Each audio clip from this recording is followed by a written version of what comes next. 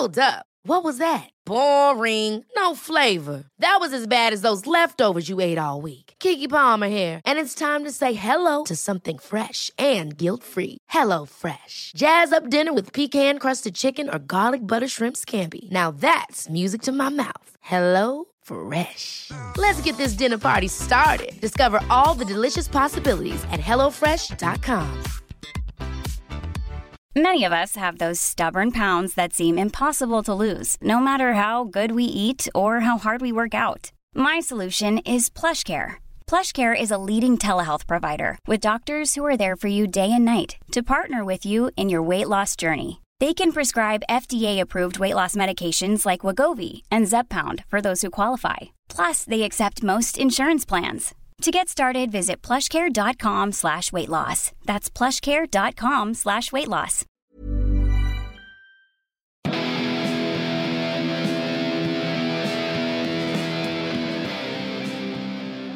Hello, I'm Andrew Clark. And I'm Doug Sanham. This podcast is brought to you by the Pilot Light campaign. In these weekly chats, we will have real and honest conversations with our inspiring friends and other amazing human beings we want you to know about. We take a unique glimpse into their lives and hear their incredible journeys from overcoming challenges to building better mindsets, habits and routines. This is the Skull Session podcast.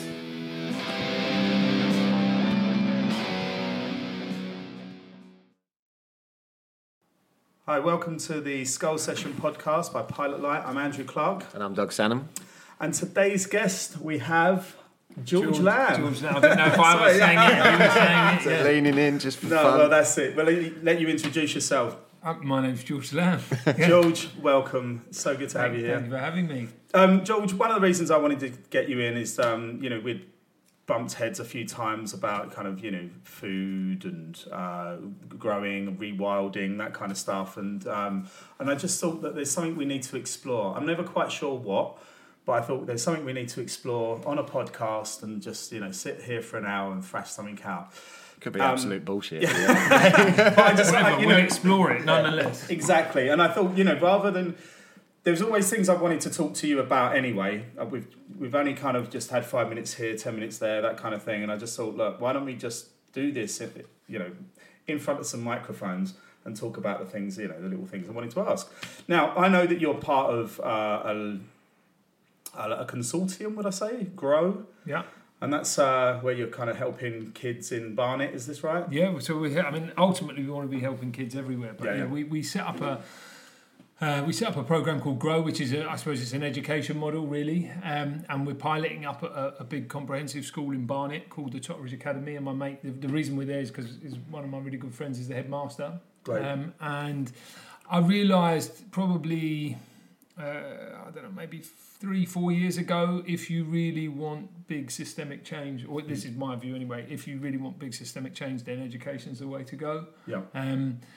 And my buddy had just taken over the school. This is 4 years ago. It was his first headship. My house where I was living at the time was kind of equidistant between his home and the school, and so he'd often pop round. I was living quite close to Hampstead Heath, and he'd come to me, and almost like he'd just kind of come and unwind, and we'd wander around the heath together and talk about everything, And I was looking for. I was looking for the next chapter of my life and what I was going to do, and realised I needed to do something with purpose. And just the more I talked to him and the more I kind of went into that world of education and what's possible, if you're doing it right, I to kind of put two and two together and realise that was it. That's what I needed to do. So, we work in schools and communities, and we promote mental well-being and physical health and a more hands-on relationship with nature, basically. And is it like it's one school that everyone that goes to Totteridge, they're all involved in this, or are you taking like 1 year? So secondary school runs year 7 to 11. Yep. So we've got year 7, 8 and 9 at the moment. So right up to when you take your GCSEs. When you take your GCSEs, it's a bit harder to try and carve time out of their schedules. But up until then, you get an hour a week with Grow. And that's kind of a shop window for us to get into their heads and their hearts a little bit, And across the term, we do kind of 4 to 6 week modules. So we split it up into grow, think, and flow. Yeah. So grow is learning about growing food. It's learning about animal welfare. It's doing forest school, just getting to grips with nature and being outside. It's also learning about nutrition. Then you've got flow, which is about getting in your body and trying to get into flow state, which is obviously our kind of optimum condition. So we do yoga, we do transformational breathing, we do what else do we do in that? Probably some other stuff. I can't think of it right now. That's nuts for teenagers, though. Yeah, like really incredible to be doing it at that age. Yes. When I was that age, I was just running around playing football. Yeah. Well, it's I obviously I believe that you need it. Otherwise, I wouldn't have bothered starting grow. But it's I think it's I suppose we all find our place in the world because of the life that we've led, and I feel like I kind of I had a kind of fairly standard upbringing. I lusted after the things that social conditioning gets you to lust after. I wanted to have money. I wanted to have a nice car. I always joked that when I left college, if you'd have given me an Audi and $100,000 a year, I probably would have sold arms. But I would have. I think. And that's just and I look back at that now and I think, oh my God, who was I? But anyway, whatever. I was always looking for kind of externalities to give me my sense of kind of meaning and belonging and then you're 30. What was I? 32 when I had this big kind of realization, and I'd been lucky. I'd been quite successful commercially. I had a nice house. I had a nice car. I had all the clobber. I'd been on the holidays and all the rest of it. I'd been famous. Which is another thing that maybe people don't explicitly want to be famous, but like to have that kind of adoration and to be acknowledged and have society to give you your blue tick kind of thing, Gotcha. So I had all of that quite young, and then woke up one day in my nice house. And I'd finally got, it feels silly now, but I'd finally got onto like primetime television, which was what I'd made my ex. That was my, when I get onto primetime, then I really will have made it and everything will be great. And which sounds daft now, obviously. But and I'd got onto primetime television and had this big show on Friday and Saturday nights on Channel 4. And I rang my dad, my face was on the side of the bus. I was earning, footballer money. It was, life was great. And I felt totally empty, Right, And I rang my dad one morning and I was just like, Dad, I don't know what's going on. I don't feel good at all, And he was like, well, and I was like, well, what? And he was like, game show host. Not a very serious guy in the big scheme of things, is he? and I was like, fucking hell, Dad, you could have told me that, 10 years ago or whatever. And he was just like, you're having a good run at it. Yeah. And so there was some reckoning to be done, and so began the transformation, and and kind of like renouncing all worldly goods, running off to the east, a lot of kind of yoga, meditation, soul searching, a lot of therapy. That was probably the best thing I ever did. Come back and do, I was running around so much, running off, looking for stuff. Actually, I came back to London and did 6 months, 3 days a week, really intensive therapy. And it was life changing. So how long is that? I mean, you've been out of TV for 8 years?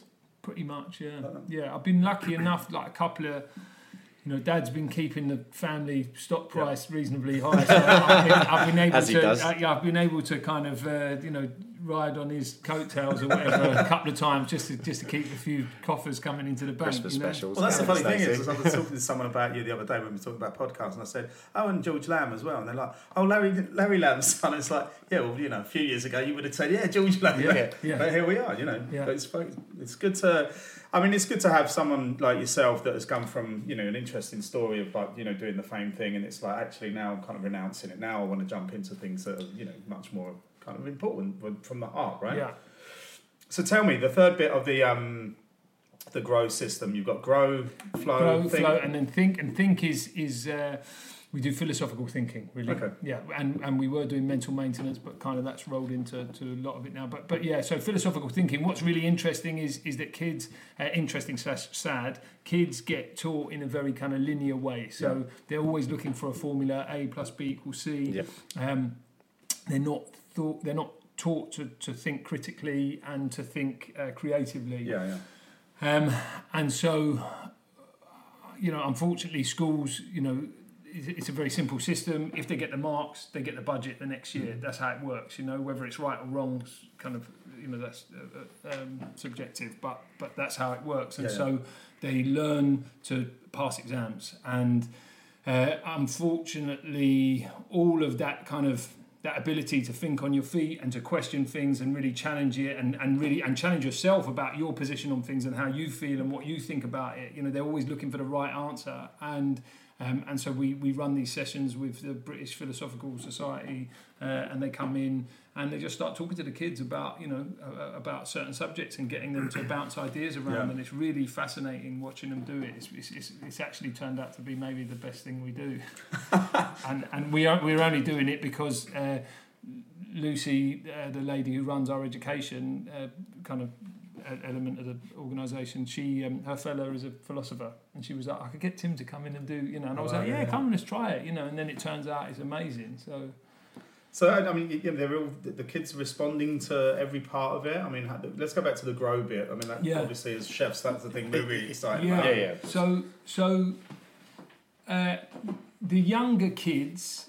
So the real travesty is we've done our first, the way we've been in. I think we've been in the school. If they break up next week. Yeah. If we'd have done this last term, we would have done a year and a term basically. Gotcha. We just started our first week of the food and farming module on the whatever it was of March when we got shut down basically. What I can tell you kind of anecdotally is. So we have a 6-acre plot behind the school where we're growing stuff. Whenever we would take kids out there, obviously it was early stages, but whenever we take kids out there, we had sheep out there for a while. Yep. They love it. They buzz being outside. We've got a really beautiful kind of nature reserve area around the side of the school, and so we do forest school there. The kids love it. Invariably, the first week, I don't want to get muddy. I don't want to put that jumpsuit on. I don't like trees or whatever it is. And within 20 minutes, they're buzzing off it. But they'll find some nonsense. Of course. But it's innate. It's in all of us, like being outside with being outside on your own, or even with your mates. Getting your hands dirty, messing around, being free. Being spontaneous. It's like I defy anybody. But there is an energy, isn't there? I mean, one of the things we always talk about, and our kind of 12 ever-growing commandments of things that you need to do for better mental health. I mean, nature is a big part of that, and you may not know it straight away. But after, there is a real calming frequency about nature and being out there. After a while, you're just like, actually, I like this. Yeah. And it's probably those people that are, they're just so used to noise and, the really intense frequencies of the city that, it takes a little while longer for people to switch off. But I think eventually they do. There is a calming part of it. Yeah, absolutely. And especially if you can't hear it consistently. There was a space that I went to over the weekend, and it was a yoga retreat. And I don't think I wore shoes the entire time. And it's like, it sounds really silly, but it's so comfortable standing on grass, barefoot, relaxing. There's a lot of things. I mean, it's unreal. Yeah, it's massive. Yeah. You see that guy, and you feel it through. Tony Riddle, man, he's a boss. You need to get him on. Well, I did think about that. Have you heard of him? No. The natural lifestylist. And he does huge long marathons. He's just said about doing the 3 Peaks Challenge. Right, okay. And then running between them, but with bare feet, basically. So, really? As you guys, I'm not wearing so I'm just showing I'm showing my Vivo barefoot shoes, and I'm definitely not wearing them because they look super cool. You know what I mean? I think it's a really important thing. Well, not I think. It is. This is irrefutable. This is my opinion. Sure. It's a really important thing that you ground and you get your feet on the floor. And, our feet actually should be almost as dexterous as our hands. Yep. And my feet certainly aren't, that's for sure. And everything starts from the feet, all the contact, your whole body, your whole posture, everything is a derivative of how your feet are connecting with the ground, and there's, Tony Riddle's amazing. There's another guy called David Weck who's got this Weck method. Yeah. He was the guy, he invented the Bosu ball, which is that kind of funny little half, kind of like don't really know what to do with it in the gym thing. But actually it's fascinating. And when you really go into him, and he had a kind of he's pretty far out. I think he was doing some plant medicine and kind of got a big download about how the body works and all the rest of it. And he came up with this whole way of the rope thing. I don't know if you've seen that. These ropes that you move so your myofascial meridian lines that go basically how your muscles all work through your body. And they go in these kind of infinity loops in these figure of eights all the way up through our bodies. And so they've created this method of swinging a rope around your body that kind of closes these whole things. And I've been getting into it. The guy Tim Sheaf, who is he won the Ninja Warrior twice. Yep. So Right. I'm listening to him. You know what I mean? Not once, mate, twice. Yes. And he's the big kind of proponent and advocate of it here in the UK, and it's really amazing. And I see it all as part of one thing. You know, I don't think it's a surprise at the moment that you know, like you look at what you guys are doing, and you know, there's a massive issue with mental health, you know, in society. You know, it's particularly exacerbated in your industry, you know, because unfortunately, it's, you know, everybody's been used to pushing it too hard, and so the system's broken. So the symptom that pops up is you've got a kind of epidemic level of mental health issues. You know, then we look at how we're moving our bodies. You know, turns out all of that you never guess. You know, we're not looking after our bodies the right way. You know, then.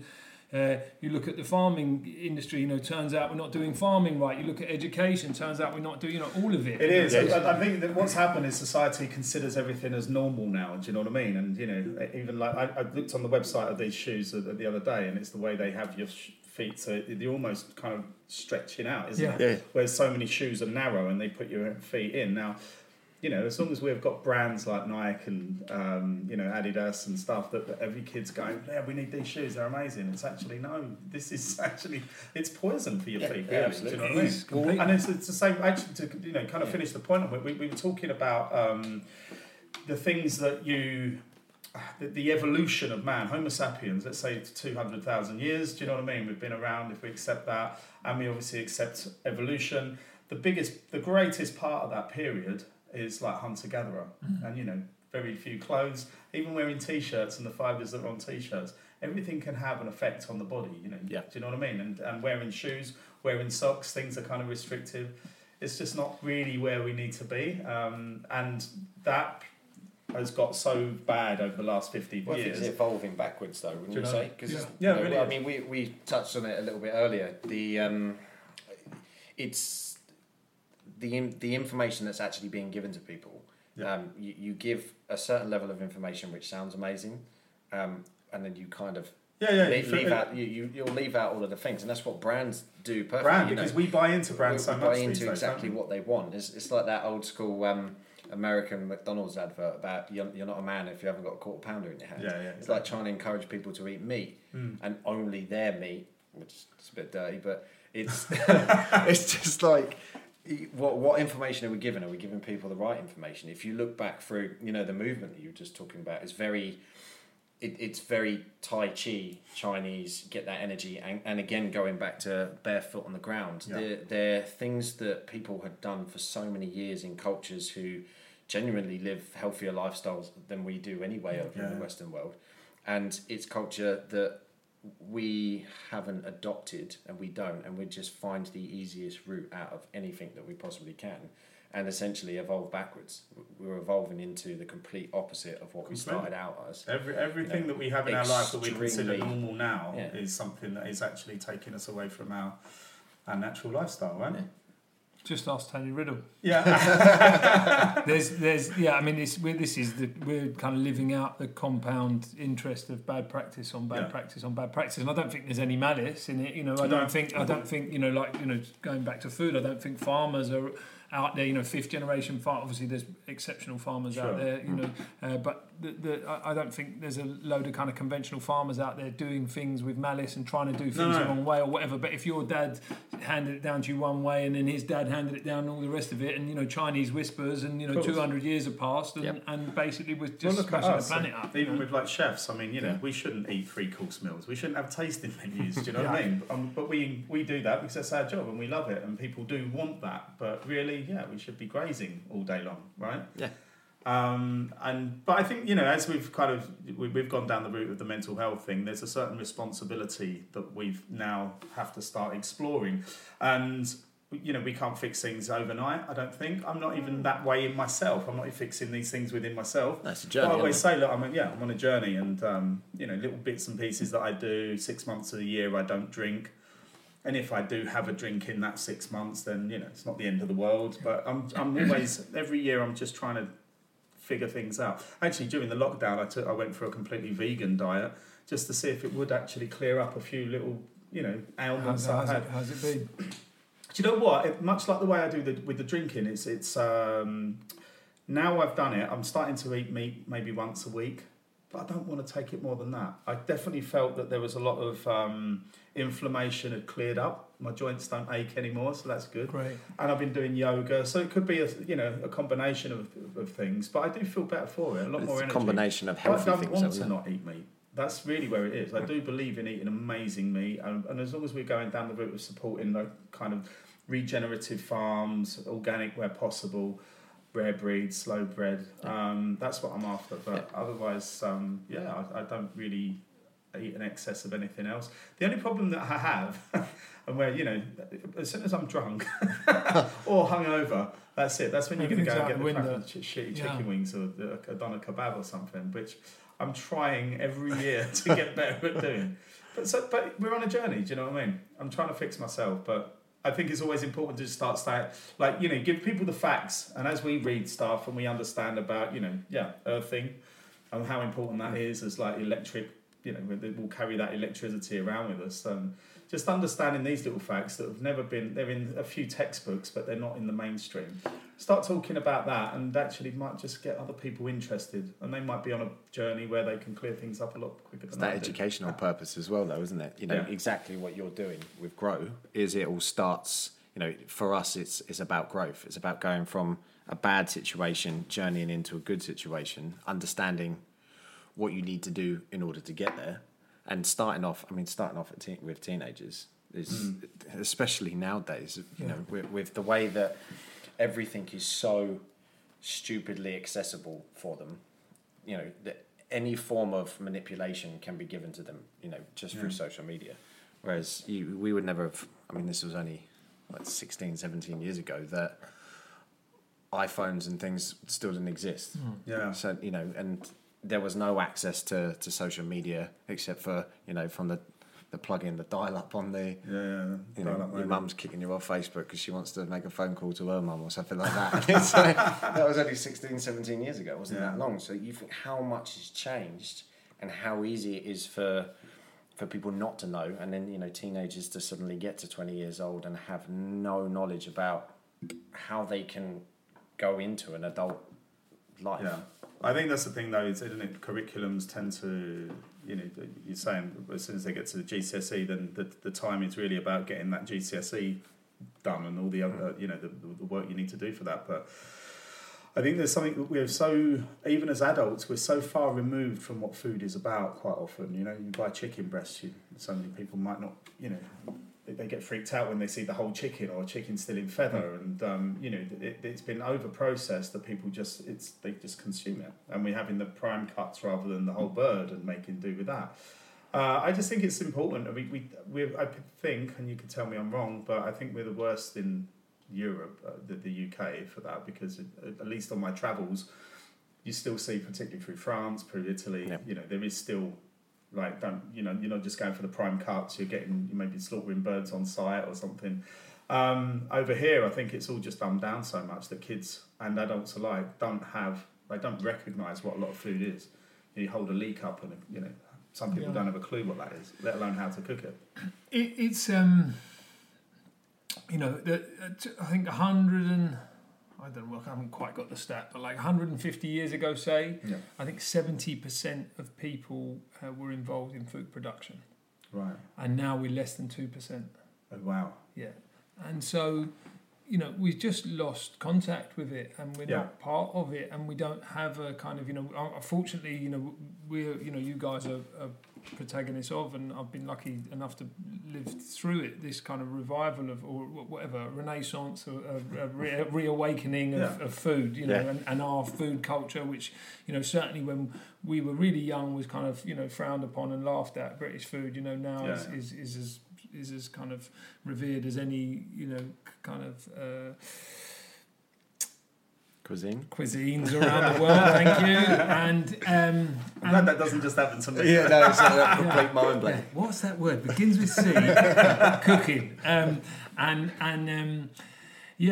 so, we've moved away from, we've all moved away. Industrial Revolution was massive in the UK, right? Yep. So everybody moved away from communities where they would have been in touch with the natural world, and they would have been, like you would have been smallholders at the very least, and you probably had, be more broadly involved in food production, certainly helping with the harvest, getting the apples in, making, ciders, whatever it is, that was part of people's lives when they were growing up, and then gradually we all go into the city and we start living a very different life, and food for whatever reason doesn't get put like high up the kind of table of priorities in the UK for culturally for generations, and so then we end up with a place where you're getting statistics like 1 in 5 kids doesn't know where an egg comes from, and 80% of kids were better at naming like really complicated Pokemon names than they were doing natural species like badgers and oak trees and stuff. Sure. And so we're in a bit of a mess, but it's all right because Grove's going to come and save the day, basically. So, well, but that's and so that I suppose that's kind of what I've learned on this 7 or 8 year kind of trip that I've been on, where I started looking very definitely at kind of different areas and seeing them all in silos and seeing them all separate. And very definitely at the beginning looking at disenfranchised, disengaged groups of people and worrying about people all the time. Mm-hmm. And then read this book called How Soon Is Now by a guy called Daniel Pinchbeck, and he kind of ambushed me. He was coming to London. He's a mate of mine. He'd written books about plant medicine. This is like 3 and a bit years ago. And he said, I'm coming to London.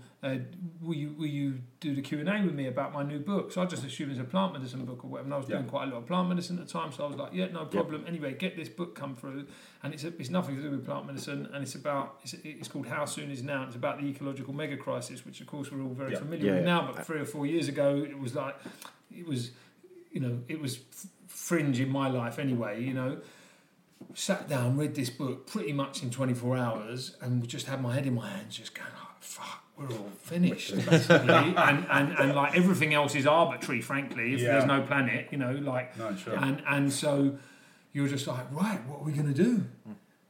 And then I'd been trying for a few years to work in community with, doing various different initiatives with different groups of people who are having a tough time. Realised it's very difficult to change adults, short of the building being on fire, it's very difficult to get adults to go in one direction en masse. And so I was just like, right, we've got a big problem here. Like, human beings are very difficult to get them on the train, and if we don't radically change our behaviour as a species, we're finished. Right, kids. And then I was like, right, so then we're going to set up kind of like Jedi training camps for eco warriors, basically, and and then going into that, and then called my mate, and he was the headmaster, and give him a bit of the Jedi training camp. He was like, all right, mate, slow down. But they won't know they're all eco warriors because that'll be the default, and their environmental literacy will be through the roof, and so that's how it all began, really, kind of despairing of, well, I suppose despairing. Of where we were at, but then also this kind of underlying faith in the kind of human possibility and what we're capable of. And so you mentioned just before we started about you've got the boxing academy as well, and that was a bit of a disguise to get people through as well. Is that right? Yeah. So obviously, as I said, we only got the youngest kids in the school. Yeah. And schools. schools still work as they used to when you were at one, Andrew. You know, like if you can get the older kids into it, then the younger kids will fall into line, basically. And so I boxed for years. I've seen the difference it's made in me. I've seen the difference it makes in loads of kids who've, you know, like come from, you know, way tougher. In fact, I didn't come from any tough background, but like from tough backgrounds, basically. And so I was like, you know, and like pitching, you know, yoga and breath work and growing food and you know, and philosophical thinking to like lads and girls who were going through a lot, you know, and are wedded to the conventional kind of parameters of what's cool is quite tough, you know. So if you say, do you want to come to a boxing club, they're like all day long, right? So they come to the boxing club. Now, first part, you have to do a fitness module. Part of that is you do nutrition. Part of the nutrition is you come out on the field and you see how things are grown. That's number one. Next bit, we do a sports psychology thing. So you have to come in. We're going to do a lot about visualization, manifestation. You're going to do some breathing techniques. Hold up, you're meditating. There we go, boom. And then we're going to do sports science, looking at different ways how, you know, physiologically how your body's moving, all the rest of it. Let's have a look at Conor McGregor. He's a big advocate of doing all the animal flow stuff. So you're down on the floor doing all sorts of, you know, caterpillar rolls and, you know, bear crawls and all the rest of it. And basically you're now in grow. Right, you thought you were coming to a boxing club, but actually you're coming to grow. You still get to box and you have a great time, and actually it's going to make you a better boxer if you do all of these things. But I suppose what I learned over the last, you know, couple of years really of being around it is the old paradigm of education is I get you to submit to what I want and basically kind of like badger you, you know, knock you into submission, and then I push my agenda onto you. Now, nobody likes basically being pushed into submission and having something kind of, you know, pushed onto them, right? That's, you know, this old world stuff. Nobody's really into that. You're certainly not going to be in your highest vibration and receptive, you know. So I think actually, obviously, I understand the context of, you know, the school system as it is. It's, you know, it's set up in a certain way. So this is difficult. But actually, I think if I can say, right, Andrew, what are you interested in? And then I find my way to weave my agenda into what you're interested in. You know, that's like the best thing, because I've just started a degree in nutrition, studying biomedicine, and one of the things, little bits of information which I never really would have thought about before, but it gives a very strict kind of list of things that you should be doing to help learn, not memorise. And if I look back, I think most of my GCSE time and everything that we ever did was about memorising stuff for a test. I don't remember fuck all about secondary school. I really don't. Like, you know, maths. I can count and I can do basic arithmetic off the top of my head quite easily. But if you put an algebra equation in front of me after spending 2 years learning algebra, I've got no idea. But it's about having that relevance, isn't it? I remember, I was the worst at school. I came away, even in things that I was actually good at, like design and music, I think I got a D. Do you know what I mean? So, and my school was a bit of a joke anyway. But then later on in life, you know, I start getting interested in things. I mean, cooking, for example. Turns out I'm quite smart. But listen, but you have to go to the right. You have to find things in a very.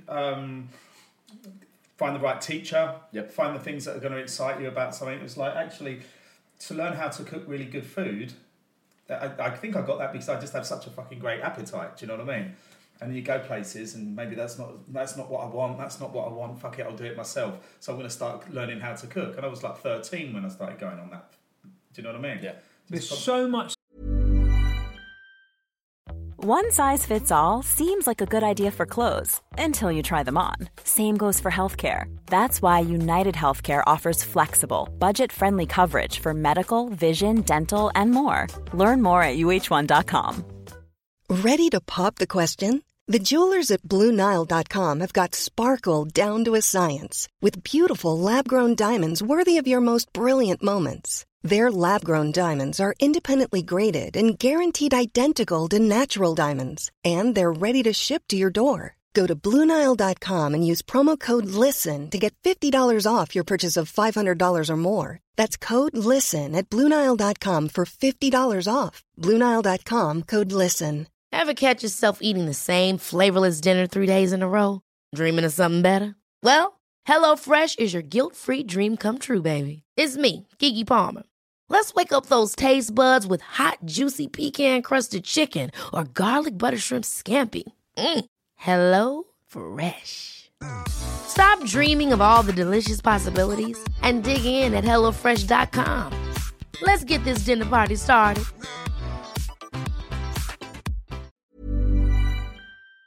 Science in cooking. Yeah. Yes. Like, and I, as I'm now trying to become a better cook, I realise that, and I'm really I try and be intuitive, and I try and do taste, and I try and feel. But there's a lot, and particularly with like baking and stuff, like there's. But it's all everything's it's kind science, of. man. I think that's the bit that I've always shied away from. It's just having to weigh stuff out. It means I've got to get the scales out. I've got to get the measuring jug out. Well, anything with numbers, I'm like, you know what? I'll leave the numbers today. Whereas always, that's probably something I do once a month or whatever. But just being able to do things instinctively, through taste and feel and touch, exactly. And I've got this. I want to try that. But even understanding about even stuff like you were talking to me about the tomato. We just had some very delicious slow roasted tomatoes. I only came for the snacks. Exactly. But the way you were talking about the fact that these ones have more water retention, and as a result they behave differently in the oven, and all the rest of it, like that is, it's rudimentary, but it's science. And there's there is that logic. Do you know what I mean? But I guess, I wasn't a thick student, but I just, there was nothing interesting about school or the curriculum that we're being taught. The teachers just, didn't put it across right. The textbooks weren't laid out in a way that I can learn, but I have a very specific way of learning things that excite me. But things do come down to some kind of logic and common sense in the end. So, we were talking about with the tomatoes, ones with water are going to they're going to take a little while to cook in a hot oven, whereas the ones I would have used, if I'd left them in the oven that long, would have been fucked. I always try and think like that now. It's a very lateral way of thinking, but I've had to kind of figure a lot of that stuff out for myself, I think. Just allow. You've got to be interested to do that, though, haven't you? And I think that's exactly what you're saying. Finding a route into what the kids are actually interested in is the way of doing it. I think our industry is kind of known for people not really knowing what they want to do and going into college at 16. No. And the easiest thing that they can do is go into catering, And they're the ones that kind of generally sit at that sort of, they reach 35 and they've not really gotten to head chef, and they're just kind of doing that temping thing and not really caring and not really learning and not really loving, because nobody's really given them anything that interests them or given them the nudge to be able to find something that's interesting for them. So they'll never learn. They don't care. And this always it's my problem with a lot of chefs. The way it's the engagement of you get someone new in the kitchen, give them things to try. Wake their senses by just having the most delicious bit of pork or leek or something. Do you know what I mean? Have this, try this, and understand it. And then people just they'll get curious. They'll find out what's going on. I need a little bit of a spark. I've always needed a bit of a spark from someone to say there needs to be a little bit of interest. And when you can see that. Right, I can work with you. I can turn you into a good chef. But I think you've just got to bring that energy as a leader, as a boss of the kitchen. You've just got to make sure that you can dig around and find that spark within someone. And when you've got it, that's it. Yeah, the biggest or the most watched TED Talk of all time is by a guy called Sir Ken Robinson. Yeah. I don't know if you've seen it, but it's about creativity in education. Yeah. I think last time I checked it was about 65 million views, basically. Oh, wow. Anyway, so you should watch it. He's very funny as well. Yeah. It's kind of like stand-up, but also educational seminar.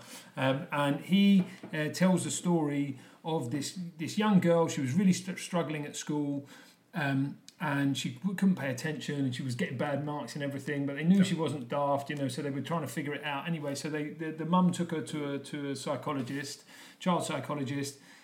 And the psychologist obviously must have sussed it kind of early doors, and he said to the girl, he said, right, I'm just going to go and talk to your mum outside. I'm going to turn the radio on, so we can talk in private, okay? And he turned the radio on, and he walked out with the mum, and they looked through the window, and within 30 seconds, the little girl was up, and she was dancing, and she was moving around, and the guy's like, there's nothing wrong with your daughter, she's a dancer. right? Yeah. That's what it. you just need to. And the mum's like, what? And he's like, you just need to concentrate on that. Anyway, put her into dance classes. She started flourishing. She, of course, all her maths and English and all the rest of it came up because she was feeling better about herself. Yep. And now she became. She was Andrew Lloyd Webber's main choreographer for 30 years. She's the biggest choreographer in the world, multi-millionaire. You know, blah blah blah blah blah. So it's it's about finding. Obviously, I know the system doesn't necessarily work in a way that affords you time to focus on each one individually, but if you can find that thing that makes somebody's heart sing, then the rest of it will all fall into line, I think. I think that's why it's important, just for so many other things that communities to be able to do and offer kids anything from kind of skateboarding to pottery classes or whatever it is, you know what I mean? Just being able to have all these things going on in communities. And I guess that's such a nice thing that Hackney has. There are little bits and pieces, always kind of notice boards of things happening. And I would hope that we can build on that a little bit more, particularly now. I mean, actually during COVID, where communities have become even more important because people aren't actually leaving them anymore. Do you know what I mean? Every business in a community has become so much more important to that community, and it's how we can give something back. Yeah, I mean, if we don't localise food economies, I think we're in big trouble, basically. So we have to be, community's at the core of everything, really. We community is as old as kind of human nature, and we live together since the beginning of time, and somehow we've gone into this kind of cult of the individual. People aren't very neighbourly. We don't look out for one another. And I moved into a new road just before COVID, and I've been astounded by how amazing the community spirit is in our street, and kind of everybody looking out for one another and taking care, and WhatsApp groups, and really engaging, and like this one lady, she seems to be the kind of main protagonist, and she's kind of turned her stoop into like this kind of like socially distanced speakeasy. And it's love. And I was saying, I love my street, and they were like, it wasn't like this before, No, but you have to go through something. I mean, it's not quite World War II and what everyone had to go through for that. Not quite. But at the same time, it is something. It's a significant something in a generation that has caused people to act differently. And for the best part, I'd like to think most people have done some really, really good things. Yeah. And even the way restaurants have, turned things around and become like Broadway Market, obviously just around the corner from here. But all the restaurants became delis. Yeah. Still a lot of people. There was one point I'm like, oh, well, you're definitely not locking down. But the fact that, restaurants became delis and, supplying fresh ingredients. Lidl had queues, like 4-hour queues, and people were going there. But all the grocers around here were packed with the most delicious vegetables and produce and stuff, and, the Broadway Market full of it. And, if you're stuck in the house all day, you don't want to be in a queue. Walk around, go from shop to shop, do it like the old days. What do you think that is about? It's convenience. It's always convenient. No, but it's not convenient. It's a 4-hour queue over walking across the street is not convenient. Someone thinks it's more of a convenience to do that than walk around, and I guess that's... But it's also a very British thing. I mean, queuing. Once you're in a queue, you could set a queue up for something and just remove the sign at the front, and everyone behind would not even know. They would stay there queuing for something that they've got no idea what they're queuing for. But it's just because we're inherently fucking lazy. But I will say that. I think that we get to a point where we get so used to doing one thing, the same thing, where we get our food, or saving money because it's in one place, that if we can't be bothered, if we're going to stand there for 4 hours, we could have gone for a walk to 3 different shops in an hour and we'd be happy. Well, that's it. But it's the fact that we're there and we get obsessed with this. This is the only place I can get this from, or I can't be bothered to go and learn something new. I mean, it is learning as well. You learn about like the local shop down the corner, that's where he's getting all of his fish from. Like around here, when I drive home, I go past like 3 or 4 butchers, a fishmonger's, loads of little local shops that have got loads of fresh veg out the side, and then an Iceland, a Lidl, a Sainsbury's, a Tesco's, and it just blows my mind that you can walk to all of them in 5 minutes. Yeah. I mean, we've got it easy. We were saying earlier, we've got it so easy in Hackney because it is just full of, some amazing places, restaurants, delis, little groceries like that. So I do feel kind of spoiled with that. I understand the whole going to a supermarket where, there's a lot of towns. Dartford became like it. The big supermarkets came in, but 2 or 3 of them, and they've just kind of put all the small, butchers and bakers and stuff out of business. So you have to go there. There's nowhere else to go. So I understand that, we are spoiled, but it just never made sense to me that people are in these fucking 4-hour queues and there's all this produce around that they can have. And this is, again, it's that community thing. Support the community. Don't support these big brands. You don't need to do the big shop every week, I'm sure they didn't need to do that either. Just go out and get what you need as you do. No, it was bugging me. I couldn't make head or tail of it, there was, where I live, there's the Tesco Metro, the queue was going so far, it was going past 2 mini-marts, 2 Turkish mini-marts kind of thing. I'm like, you're literally outside somewhere selling, but, unfortunately we... with still a lot of people still, stuck in the matrix, basically. It is, isn't it? That's what it is. People can't see the wood through the trees, right? That's it. It's knowing how to cook as well. A lot of people don't know how to cook, so they'll go to a supermarket to buy, ready meals. And you can't get that in your little local shop that's got a load of fresh veg because you don't know what to do with it. Or understand how good it is for you. Yeah, well, I did those things early on in the lockdown where I was just, I didn't want to go into the COVIDs, my total belief in the COVID thing, but it was just I do think we need to look after ourselves. And I hope that people have come back from this thinking, fitness is important. What I eat is important. But I just started talking about the fact that, again, look at the groceries. The grocers, there was just so many beautiful vegetables and fruits and stuff. And while everyone was going for oranges, oranges were getting depleted. Because people heard about vitamin C. It's great, perfect. But, guava, which is sitting there, or red peppers, have twice, even 4 times as much vitamin C than an orange. Go for them as well. Yeah, so does parsley. Yeah. Does it? Yeah, it's 70 times more than orange. Wow. Per 100 grams or something. It's not. But it is also a very underused herb. But, you don't, what we don't know. Exactly. It's just have a look online. Just don't go for the obvious. We've just been, I guess, indoctrinated to know that vitamin C tablets are always orange, or do you know what I mean? Yeah. We know that they have a good amount, and they do. People should not buy oranges, but it was even things like kiwis. This is not an anti-orange. But it's not even kiwis, and there's somebody, I learned stuff during the lockdown because, you start opening up this conversation and someone said, because I was talking about kiwis, and they were like, yeah, actually, if you leave the skins on, if you eat the skins, that's where all the vitamin C is, or a lot more of it's in that. So I'm like, great, let's start blitzing them up whole. My NutriBullet got used so much during lockdown. And now I think, now I've got that Thermomix around and I don't really need that. I just need my NutriBullet for life now. That was a small advert for someone to buy a Thermomix, by the way. What's a Thermomix? It's like a fancy food processor, but it heats things up. Actually makes soup in it and all that. Yeah, exactly. Okay, yeah.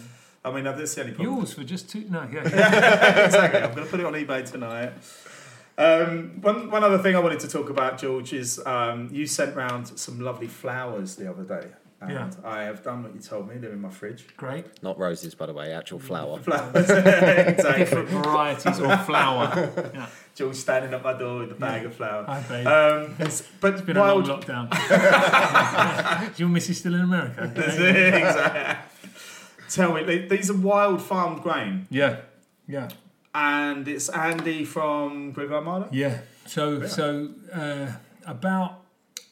Well, I was 2 years into my got to change my life trip, and I was stood in a party in Ibiza, and Andy is he's way taller than me. He's about 6'9", 6'10", and we did the kind of tall guy at the party. So you can you won't know this, but if you're a tall guy, you can chat to other tall guys. You can just go over and 6'1" used to be tall. I tell you that. But it's quite weird. You can just say, "All right, mate, how you doing?" And so we did that, and we started talking, and we knew we had some friends in common and all the rest of it. And I said, "How you doing?" And he said, "To be honest with you, I'm fucked." And I was like, "Oh right." And he said, "Yeah, I was up this morning at 4:00 on the farm, doing this." And I was just like, "What? Hang on a minute," And so he started to tell me his story. I'll give you a very quick potted version of it. But basically, you know, been on the road for 20 years with Groove Armada. Had done reasonably well. Bought a nice house down in the southwest of France. Was just going to do the classic kind of like old musician thing and just kind of probably just get smashed for the next 20 years. And had never grown a plant, never had an animal, but had 2 young kids that had just come into the into the picture. And he read this article coming home from some awful gig. Someone who's stuck in and the thing is as well, gigging like that's a young man's game. He'd done it for 20 years, and he was like sitting doing a layover in Munich airport for 9 hours or something, and he was like, I've had enough of this, Sure. And so he reads this article, and it says, if you don't, basically the food system's finished. We've got 60 years, and he was like, what's all this? I didn't know any of this, and he goes home, shows his wife. She's like, that looks terrible, and so they start a little vegetable patch, quickly becomes a polytunnel. Next thing you know, they got a stall at the local market, and he's going deeper and deeper and deeper. And he's an academic, really, is what he is before he's anything, and he starts reading all this stuff and basically gets to the point where it's like, if we don't radically change our food system, life as we know it's over. And he's like, he starts looking statistically, wheat is the most grown crop of any variety, basically. Or sorry, of all other crops put together, there's more wheat grown, right? Yeah. So he's like, right, so if we could sort out wheat production, then by proxy, we can sort out the kind of environmental footprint of agriculture, And he's like, all right, let's do it. So he sold his future publishing rights to the band. Right. Got a whack of money and bought a 100-hectare farm down in the southwest of France in Gascony, which is famously kind of like the breadbasket of France. Just under about an hour away from the Pyrenees, and he went round, and he originally started off doing organic, and he was like bought a big tractor and all the rest of it. Realised quickly organic's just it's barely even touching the sides kind of thing. It's just the beginning. You're still taking massive machinery over, wrecking the land, compressing it. Then you have to put these big rotavators into it. Then you're releasing all the carbon. It goes on and on.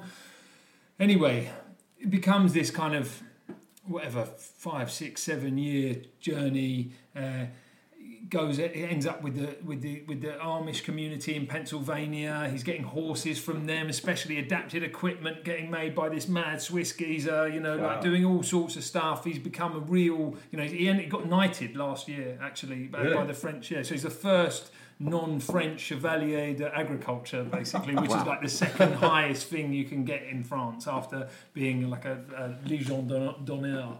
Amazing. And just kind of services to agriculture and innovation.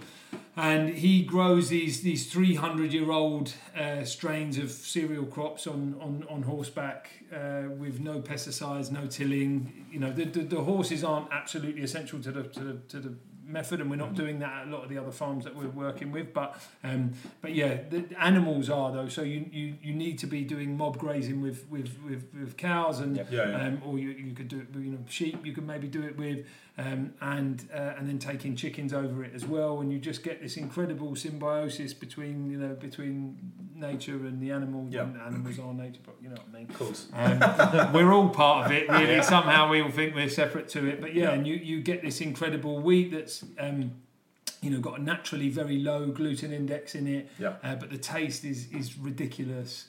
And if we can get more people farming this way, not only do we get all the nutrition, so the food, bread was the star for life for a reason. We would have 150 years ago, we would have been living off it primarily, So it was full of all the nutrients. Again, this bad practice on bad practice thing that we're living out. So now everybody's, bread's still a fundamental part of everybody's, lifestyle, but actually most of it is crap, Absolutely. And so we just need to try and kind of rebrand bread and get people to understand that yes, that looks like bread, but it's got 40 ingredients in it. And it should have 4. And it should have 3 actually. And if you leave that bag, like my mate said, they did an office move recently and they found some croissants like in a plastic container, and they were like 4 years old and they were absolutely fine. You know, like, that's not right. I mean, we said that enough That's times scary about kind of, shit. the regular bread. And again, I'll go back to the thing about being on my journey. Every now and then you need a shit white bread sandwich with some shit corned beef or something in it. Like, I grew up on that, so every now and then I want to indulge myself. I just hope it's like once a year rather than, as most people do, a Warburton's or, to pick just on them, Hovis or something. These soft white loaves that we think is just not normal bread. Do you know what I mean? We don't go to the bakers anymore like they do in France daily. Do you know what I mean? We have this thing that lasts for 14 days without any mould growing on it. It's just like, so all of the chemicals and things that go in it are ultimately the reason why celiac disease started. Because there's a chemical in it, it's somnolin or something like that, which makes leaky gut. Leaky gut. Yeah. It's what ruins your protein. So gluten is obviously a protein, and it ruins it, and then puts holes in your intestine. It's also how the grain itself has been kind of hybridised to a point where all the goodness is out of it. Yeah. So there's no balance, and going back to the kind of the evolution of our bodies and how long we have been having certain grains for so long, and then all of a sudden, we're taking that out, and there's more of this in there, and my body's can't handle it, right? Absolutely. Because they do much about the microbiome on your course. Yes, actually listening to a really amazing book at the moment called 10% Human. Because I'm not massively good at reading, so I listen to it. Me too. To find it easier, but it's a lot of that which I've sort of got a lot of love for what I wanted to do more, because the information that's in it and the scientific approach of actually looking at how, I said it this morning, about giving birth, the fact that in the Western world, a lot of people give birth slightly differently to the way it is.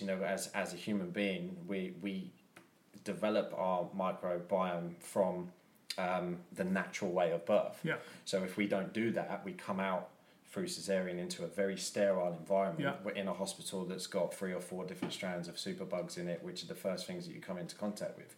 So by coming into contact with something that's breaking down an immune system that's got nothing in it to protect it, is causing all sorts of fucking diseases already.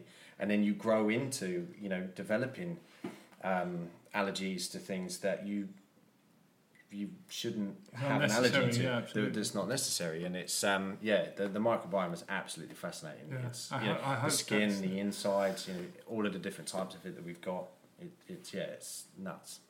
There's that other thing as well about kind of not breastfeeding and how that has an effect on So the female will produce the milk comes basically directly from the production of stuff from their microbiome. So at one point it's designed for that baby. So if that baby hasn't come into contact with that microbiome on the way out and then kind of ends up breastfeeding, it's not matching up. None of it's matching up. So the body starts to react differently, and then you'll end up whacking cow's milk in there or something, which has got a completely different microbiome designed for other things. And it messes us up from birth. So again, kind of it leads back to what you were saying earlier. Absolutely, education is the only way forward, and this is something that I didn't learn at school. Nothing about it at school. No. There's a great guy, Zach Bush. Have you come across him? Yeah, he's kind of leading the charge. He's a big anti-glyphosate guy. Medical doctor based in the States, and the stuff I'm learning at the moment from him about microbiomes just really. I hope that's the kind of big health focus for the next decade or so. Yeah, it's the production of mental health issues that come from, fundamentally our diet that we've had over the last sort of 60, 70 years since major processed foods started coming around. Is when all of the changes have happened.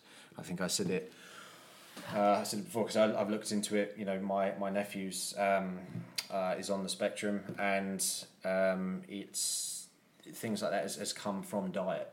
Autism is something that's seriously come from processed foods. It's something that we've created. And we can make a lot of changes to the way mental health issues are just from what we put in ourselves, and just especially from a hospitality point of view, what do we really know about food? Do we know all of this stuff about food, or do we understand how to cook it and utilize I think that, that's again why we felt it was important to have you as a guest, George, is because you are working with kids and getting them to understand more about food. But there's another thing that we've spoken about in terms of food and the whole system and how we know it needs to be fixed, but we always forget the kind of the poverty that we have within this country is something that always seems to get overlooked at the panels that I've been on, and you're just like, hang on, it's all very well us wanting to just eat have your organic, Do you know what I mean? Exactly. What's wrong with you? Well, we're in Hackney, and there's a lot of chicken shops. They've got 5 wings and chips for £1. How do we compete with that? Is that a question? Well, I mean, it's a statement and a question. If you've got an answer, yeah. No, I was going to say, I was a statement. Yeah. No, you know what? I think it's really, I think our job as educators is to try and a bit of stewardship for the next generation and push them in the right direction. And we all enjoy eating crap from from time to time. But if we can, everybody I have ever met, if you can get them into a higher frequency than they've been operating at previously, they all feel better as a result of it. And so if our focus is about deeper inquiry, it's about getting to know yourself, it's about getting you into a higher frequency, you will be less inclined to make poor choices. Yesterday I started my day with a brilliant routine. I smashed the trampoline. I went and did, really good for your lymph gland. The trampolines really got, I've got a problem at the moment. Don't feel like I've got enough oxygen in me. I did an infrared sauna for half an hour, came out, cold shower, boom, felt great, felt so great. I went and got a bun from the shop, basically. And immediately, I went out a bun and a coffee, and just and so I learned my lesson. It's not to say I'm not going to have a bun and a coffee moving forward, but just that there was a very marked gear change in my vibration. No, I totally understand. And, when you put food in that is alive and is vibrant and has a high frequency, you feel good, And so I suppose that, my job as an educator is to try and get people into a higher frequency, and your jobs as cooks and creators in that world is to try and figure out how to, show people that there's another way of getting those amazing tastes going on that aren't just lowest common denominator kind of that's just loads of fat basically. Of course. I think it's been a really important journey. Like I said to you, that I'd kind of adapted a full plant-based diet during the lockdown, and then trying to think about with my little videos, exploring how do I get the kind of the fat content that we get from kind of cheese and dairy and nice fatty steaks and stuff. How do I start exploring that with vegetables and not just going to the usual things that I don't think there's enough creativity in vegan cooking. Do you know what I mean? Do you know what I mean? It's not. And you see so many vegan accounts and it's this lovely bowl of chopped avocado and some black beans and it's pretty standard, and I understand that's probably what you should eat most of the week. Yes, but 2 or 3 days a week. Exactly. But as a chef, I want to play around with things. I want to be creative and stuff. So a few years ago, I actually started exploring that because I realised there was definitely a bigger wave of vegan people coming through the restaurants. Didn't want to be that chef that had just cooked everything in butter, all the vegetarian food in butter, and then you got to think outside the box. It's look, accept that there is this movement happening. Start with vegan produce first, and then if you have a bit of cheese on top just to finish it off, fine, you can take that off. But when you start looking at that, then you start realising actually, vegetables have a greater flavour profile than meat and fish. They have a greater textural range, and I bought a dehydrator in the period, but it was just let's try cooking things in stock, and then drying them out a bit for a couple of hours in that and changing the texture a bit, and you're just I really like this now. So as a chef, it gets fun. You want to explore things that little bit more, and I'm almost there with the fat content. Pressure cooking nuts and seeds and turn them to these really rich purees and stuff. It's so Moorish. But now I need to talk to a nutritionist and see how much sunflower seed puree you can have in one meal before it starts having an effect on you as well. We'll have one very soon. George, we'll wrap it up. But I just want to ask you, what are your comfort foods? What are your go-to foods? Pasta, man. Pasta, yeah? Pasta, I'm an absolute beast for pasta. Fresh, dry? whatever. Frankly, there's I know it's easy to make, but there's an amazing little place called Buri Salvia, which is just down the road, and you can go and get fresh pasta there, and it's cheap as chips, and it's like, and then you take it home, and you, I don't know if we've quite mastered it, but I just managed to do a cacio pepe. Which is, I know, well, it's difficult for me. Like, it really, I find it complicated to really nail the consistency. I mean, there's been a few times when I've cooked it, and then you just end up with this cheese sauce at the bottom, like the bottom, and it's kind of split. It's like, fuck it, how did that, how did that happen? But there is a technique to it. There is a technique, definitely, yeah. So, and I made some. This isn't personal. I made some malfetti yesterday. Yeah. So like spinach and ricotta. I grated some tomatoes, and did all the business with the olive oil and all the rest of it, and then some sage butter on top. It was, it was really, and then I had some wild farm grain bread, and I just did all the scarpetta with that, and it was great. Perfect. Yeah. Well, thank you. That was it. Thank you for joining us. Boys, I would love to invite you up to school anytime you want to come up, do some cooking with the kids. Yeah, absolutely. Do some cooking. Actually, also what we want to try and do is do some classes with our catering team as well. Amazing, yeah. So really try and we work with an amazing organisation called Chefs in Schools, which you might be familiar with. We know those. And so we're definitely going in the right direction. But any help that we can get, we would love to have you up. And if anyone wants to support Grow, what's the website? It's wearegrow.org. Great. And our Instagrams, We Are Grow, with some underscores, because there's lots of Grow people. And just whilst I remember, there's a book that I wanted to say earlier, which was kind of talks to a lot of the stuff that we've been talking about today, which is called Civilized to Death, by a geezer called, I want to say Christopher Ryan, but I feel like he's that bloke who did all those SAS books, wasn't he? Whatever. Anyway, it doesn't matter. It's called Civilized to Death. Yeah. And he had a book before that called Sex at Dawn, and it's amazing. This book, Civilized to Death. I can't recommend it enough. Great, we'll put them up in the links to the podcast. And thank you so much, George. Thank you very much. Great, nice one, guys.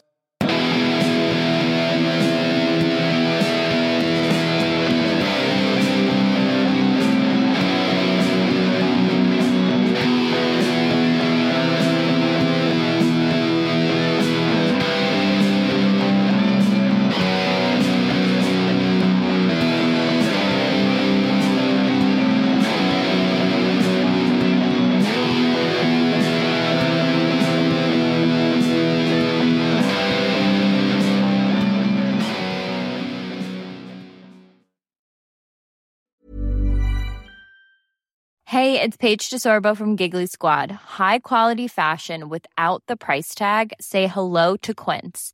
I'm snagging high-end essentials like cozy cashmere sweaters, sleek leather jackets, fine jewelry, and so much more. With Quince being 50 to 80% less than similar brands.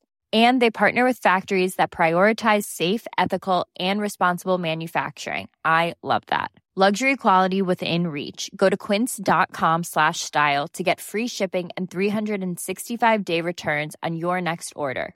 Quince.com/style. Hold up. What was that? Boring. No flavor. That was as bad as those leftovers you ate all week. Keke Palmer here. And it's time to say hello to something fresh and guilt-free. Hello Fresh. Jazz up dinner with pecan-crusted chicken or garlic butter shrimp scampi. Now that's music to my mouth. Hello Fresh. Let's get this dinner party started. Discover all the delicious possibilities at HelloFresh.com.